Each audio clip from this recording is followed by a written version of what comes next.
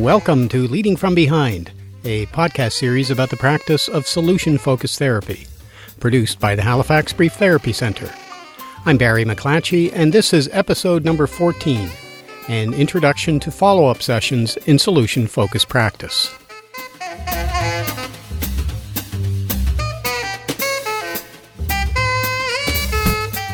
Well, thanks again for joining me here on Leading From Behind. This marks the first in a series of episodes devoted to follow-up sessions in solution-focused practice. We'll begin this episode by talking briefly about the position we take in inviting clients to return for a follow-up appointment, as this has some implications about when or if they do so. From there, though, we'll be moving into a more general introduction to the process, elements, and skills used by the solution-focused practitioner in second and subsequent sessions. Now, in upcoming episodes, we'll continue with a more in-depth examination of this subject as we return to the ongoing case example we've used in our look at first sessions. Finally, in the closing resource segment of this episode, I'll identify two more books that might be of interest to new practitioners. One is a classic of sorts, while the other is a more recent publication. So, once again, thank you for joining me here on Leading From Behind. I hope you'll find this episode useful in your understanding of solution-focused practice.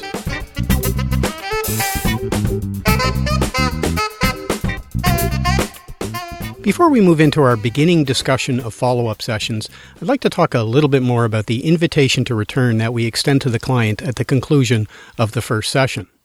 Now, this subject is probably of greatest interest if you're working in a counseling environment that's voluntary and appointment-based, such as a community mental health clinic, a school, or private practice, as opposed to a residential program, inpatient program, or a service where the client is mandated to attend therapy. Now, as we've talked about in previous episodes, solution-focused therapy isn't necessarily structured as a course of treatment. Instead, we approach each session as if it might be the last, or in the case of a first session, as if it might be the one and only client contact.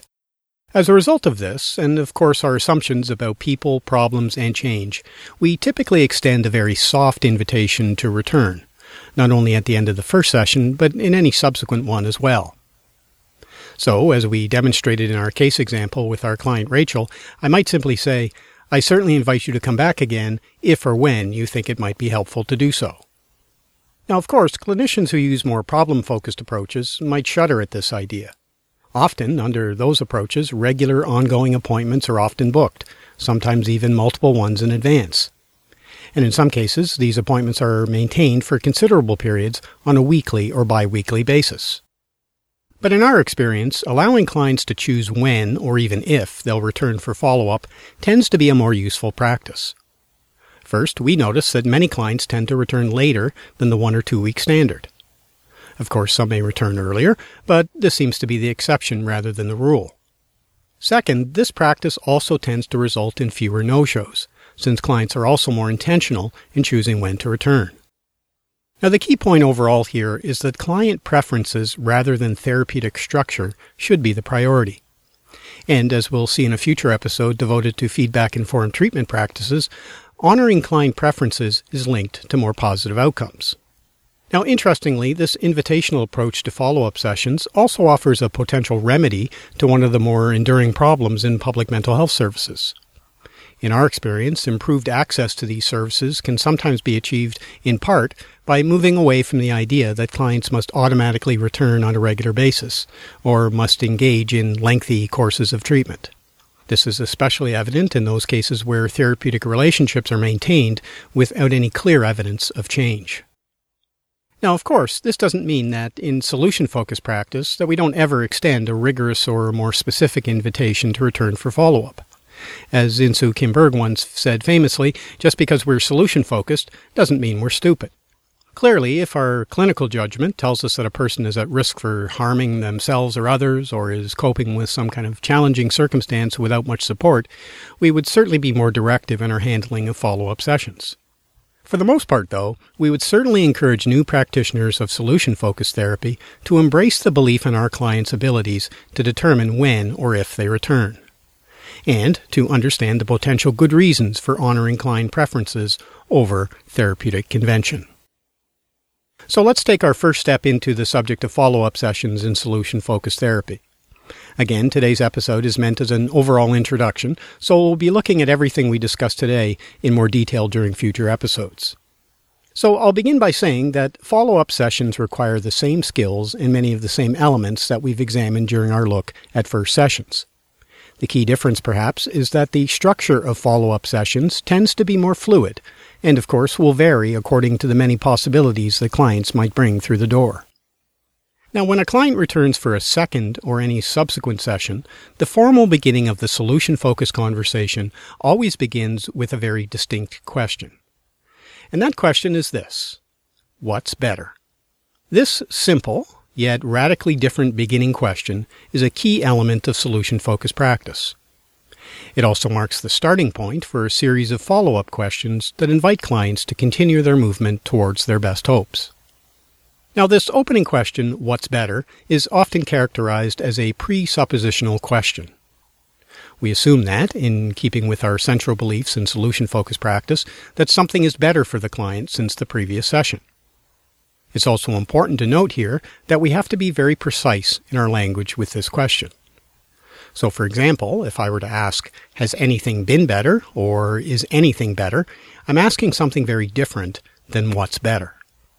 Using has or is makes the question a close-ended one.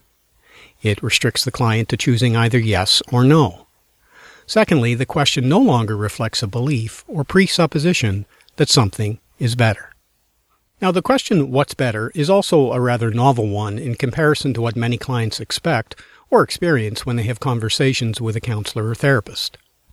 They're usually far more used to the questions like, how are you doing, or how are things going? These questions, of course, invite conversations about problems, something that, from a solution-focused perspective, moves the conversation towards what's wrong with people, what's not working, and a more therapist-directed conversation about what people need to do to solve their difficulties.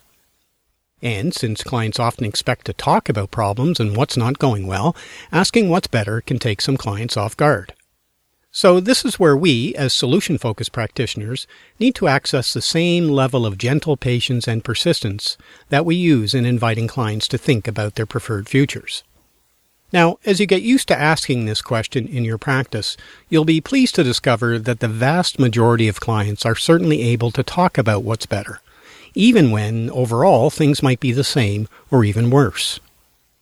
Now, the first utterance by the client in response to the question, what's better, begins a conversational process in the follow-up session that was described by Berg, DeShazer, and their team by the acronym EARS. The E stands for elicit. We do this by asking, what's better? And of course, the client may respond in a manner that requires us to seek some behavioral detail, in the same manner that we do when deconstructing language during the client's description of his preferred future in a first session. The A stands for amplify. When we hear the client's first indication of something that's better, we then seek to amplify what they did that was helpful. Often we do this through the use of indirect compliments as we seek details of the improvement. Insoo Kim Berg, for example, was very well known for often saying wow in a very genuine and heartfelt manner whenever a client noted something that was better or helpful. In other instances, this is also shown through the use of relationship questions, such as, who else noticed this? Or, what did your partner notice? And so on. The R stands for reinforce. Again, similar to our efforts during conversations about the preferred future, this is done by asking questions about how a particular effort or behavior helped, or how it made a difference to the client. And finally, the S in EARS stands for start again. For the most part, we simply move the conversation forward by asking, what else is better? So the process of eliciting, amplifying, and reinforcing what's been better for the client is, in ideal situations, where the solution-focused practitioner will spend considerable time in a follow-up session. And of course, there'll be a point where the question, what else is better, results in a response that suggests that everything that has been better has been covered. So at that point in the follow-up session, barring any setbacks or new issues noted by the client, we would proceed by asking one or more scaling questions. The most common one, of course, would ask the client to say where she is on a scale of 1 to 10 now, where 10 might be her best hopes have been realized, and 1 is the opposite. Additional scaling questions might then follow, depending on one's clinical judgment. I might ask, for example, a scaling question about confidence. So I might say, on a scale of 1 to 10, where 10 is that you're very confident to simply maintain where you're at right now, and 1 is the opposite, where would you be? And if that number is relatively high, I might be curious then about what the client knows about herself that's helping this confidence to be where it's at today. A further element then in the follow-up session would be to ask one or more questions about how the client might notice a next small sign of change. Again, this question would focus on what the client would notice or see rather than what they must or should do next. And, depending on the context of the conversation, I might also ask a relationship question, such as what might your best friend notice that would tell them that some kind of small change has happened. Finally, as we would do in a first session, we would move towards ending the main conversation and take a break to consider feedback. Generally speaking, in follow-up sessions, compliments tend to center in on the client's efforts or hard work in achieving improvements, or perhaps in how he is managed in the face of setbacks. Validation is often focused on the understandable impact of setbacks. A restatement of what's important to the client would then follow, usually accompanied by a general noticing task where the client is again encouraged to notice times that are better. Now, of course, it would be wonderful to suggest that our clients will always return and talk solely about what's better. In reality, of course, clients will return with all kinds of variations in what has transpired since the previous session. In some cases, clients will report that some things were better and then things got worse. In other instances, they might report that overall things are essentially unchanged. Or, unfortunately, they might return to tell us that things are worse and nothing at all has been better. But despite these variations, there are still tremendous opportunities for the solution-focused practitioner to engage the client in a helpful conversation that's focused on what's wanted, what helps, and indirectly taps into the client's strengths, skills, and resilience. So, for example, when things have been better and then worsened, we still want to elicit, amplify, and reinforce the better that preceded the worse. Secondly, even when things have been the same, there's still the possibility that something small might have been better, but wasn't easy to notice. So I might ask, for example, was there one day or part of a day that stood out as being even a little bit better than others? And if something is identified, I can follow this up by asking, what was different on this day? Or how did you manage to do this? Even in the absence of anything at all that has been better, there remains lots of room for the solution-focused practitioner to be curious about some things. So, for example, when things are unchanged and nothing has been better, we still presuppose that the client has been doing something that prevented things from being worse. This position is reflected in questions like, so what were you doing that helped things to be the same and not worse? Or, simply, how come things aren't worse? And of course, in cases where nothing is better and things really are worse, we still want to focus in on what our clients were doing that helped, even in some small way. So again, for example, I might ask a question like, what's helped, even just a little bit, in the face of these setbacks? Or, quite simply, what's helped you to manage? Now, in cases of setbacks or the absence of change, we can also tap into the client's wisdom and worldview. I might show my curiosity about this by asking, so what have you learned that might be helpful from here? Or what have you learned that perhaps you didn't know before? It's also possible in follow-up sessions that what was important to the client in the first session is no longer important in the follow-up session. In these instances, it could be that the original presenting concern has been resolved or has been replaced in importance by something else. The important thing here is to return to our first session stance and make efforts to uncover what the client's best hopes from the conversation might be.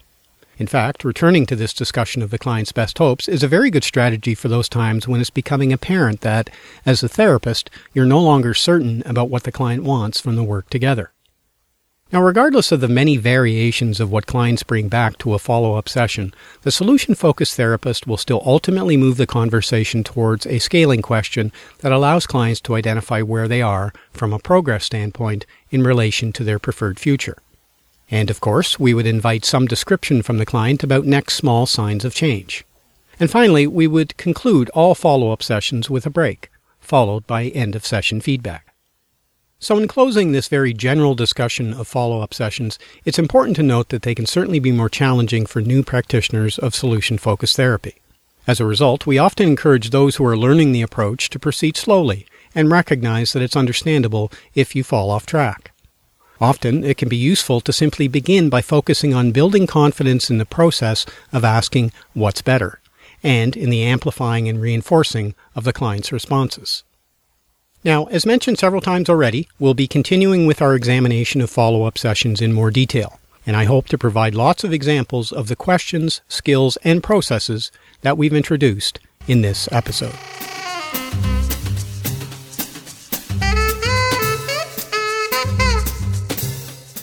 In the resource segment of the podcast this week, I'd like to note 2 books that might be of interest to you. As always, you can find the links to these books on the podcast page of our website at hbtc.ca. The first book is one that I would call a bit of a classic. It's a fairly small book, but it covers a great deal of ground. The book is called Solution Talk: Hosting Therapeutic Conversations.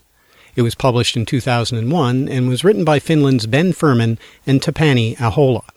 Filled with lots of case examples, this book does a nice job of articulating the significant differences in how we construct conversations that focus on what people want, rather than engaging in problem-saturated discussions. Ben Furman, by the way, is the principal behind the Helsinki Brief Therapy Institute. He's been active in solution-focused and solution-oriented approaches to helping people and organizations. His website is certainly worth a look and can be found at benfurman, Furman.com. Now, the second book is a relatively new one, and one that I'll admit that I'm not really familiar with. So if you've had a look at it, please feel free to let us know your thoughts.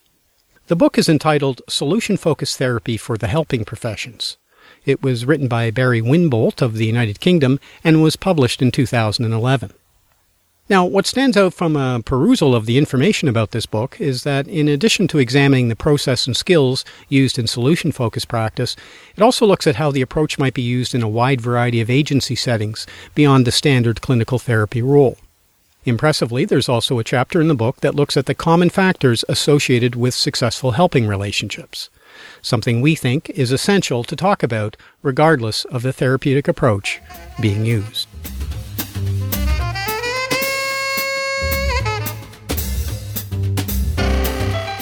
So we've reached the end of this episode, and I'd like to thank you again for joining me here on Leading from Behind. In episode 15, we'll continue with our examination of follow-up sessions. In that episode, we'll return to our ongoing case example and spend time looking in detail at the process of eliciting, amplifying, and reinforcing what's better with the client since the previous session. Now, if you have comments or questions about this episode or solution-focused practice in general, please feel free to let us know. You can leave a comment on the podcast page of our website at hbtc.ca or by sending an email to feedback@hbtc.ca. As a reminder, new episodes of Leading from Behind are available on or about the 1st and 15th of each month.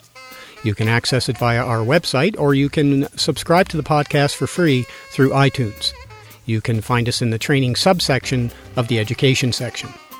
Also, if you're a regular or new listener to Leading from Behind, please feel free to give us a rating in the iTunes store. We're told that ratings, particularly the good ones, make the podcast easier to find in the iTunes store. And our thanks, as usual, to Dano of danosongs.com, provider of royalty-free music used under Creative Commons license. So, until next time, I'm Barry McClatchy from the Halifax Brief Therapy Centre. I certainly hope you'll join us again.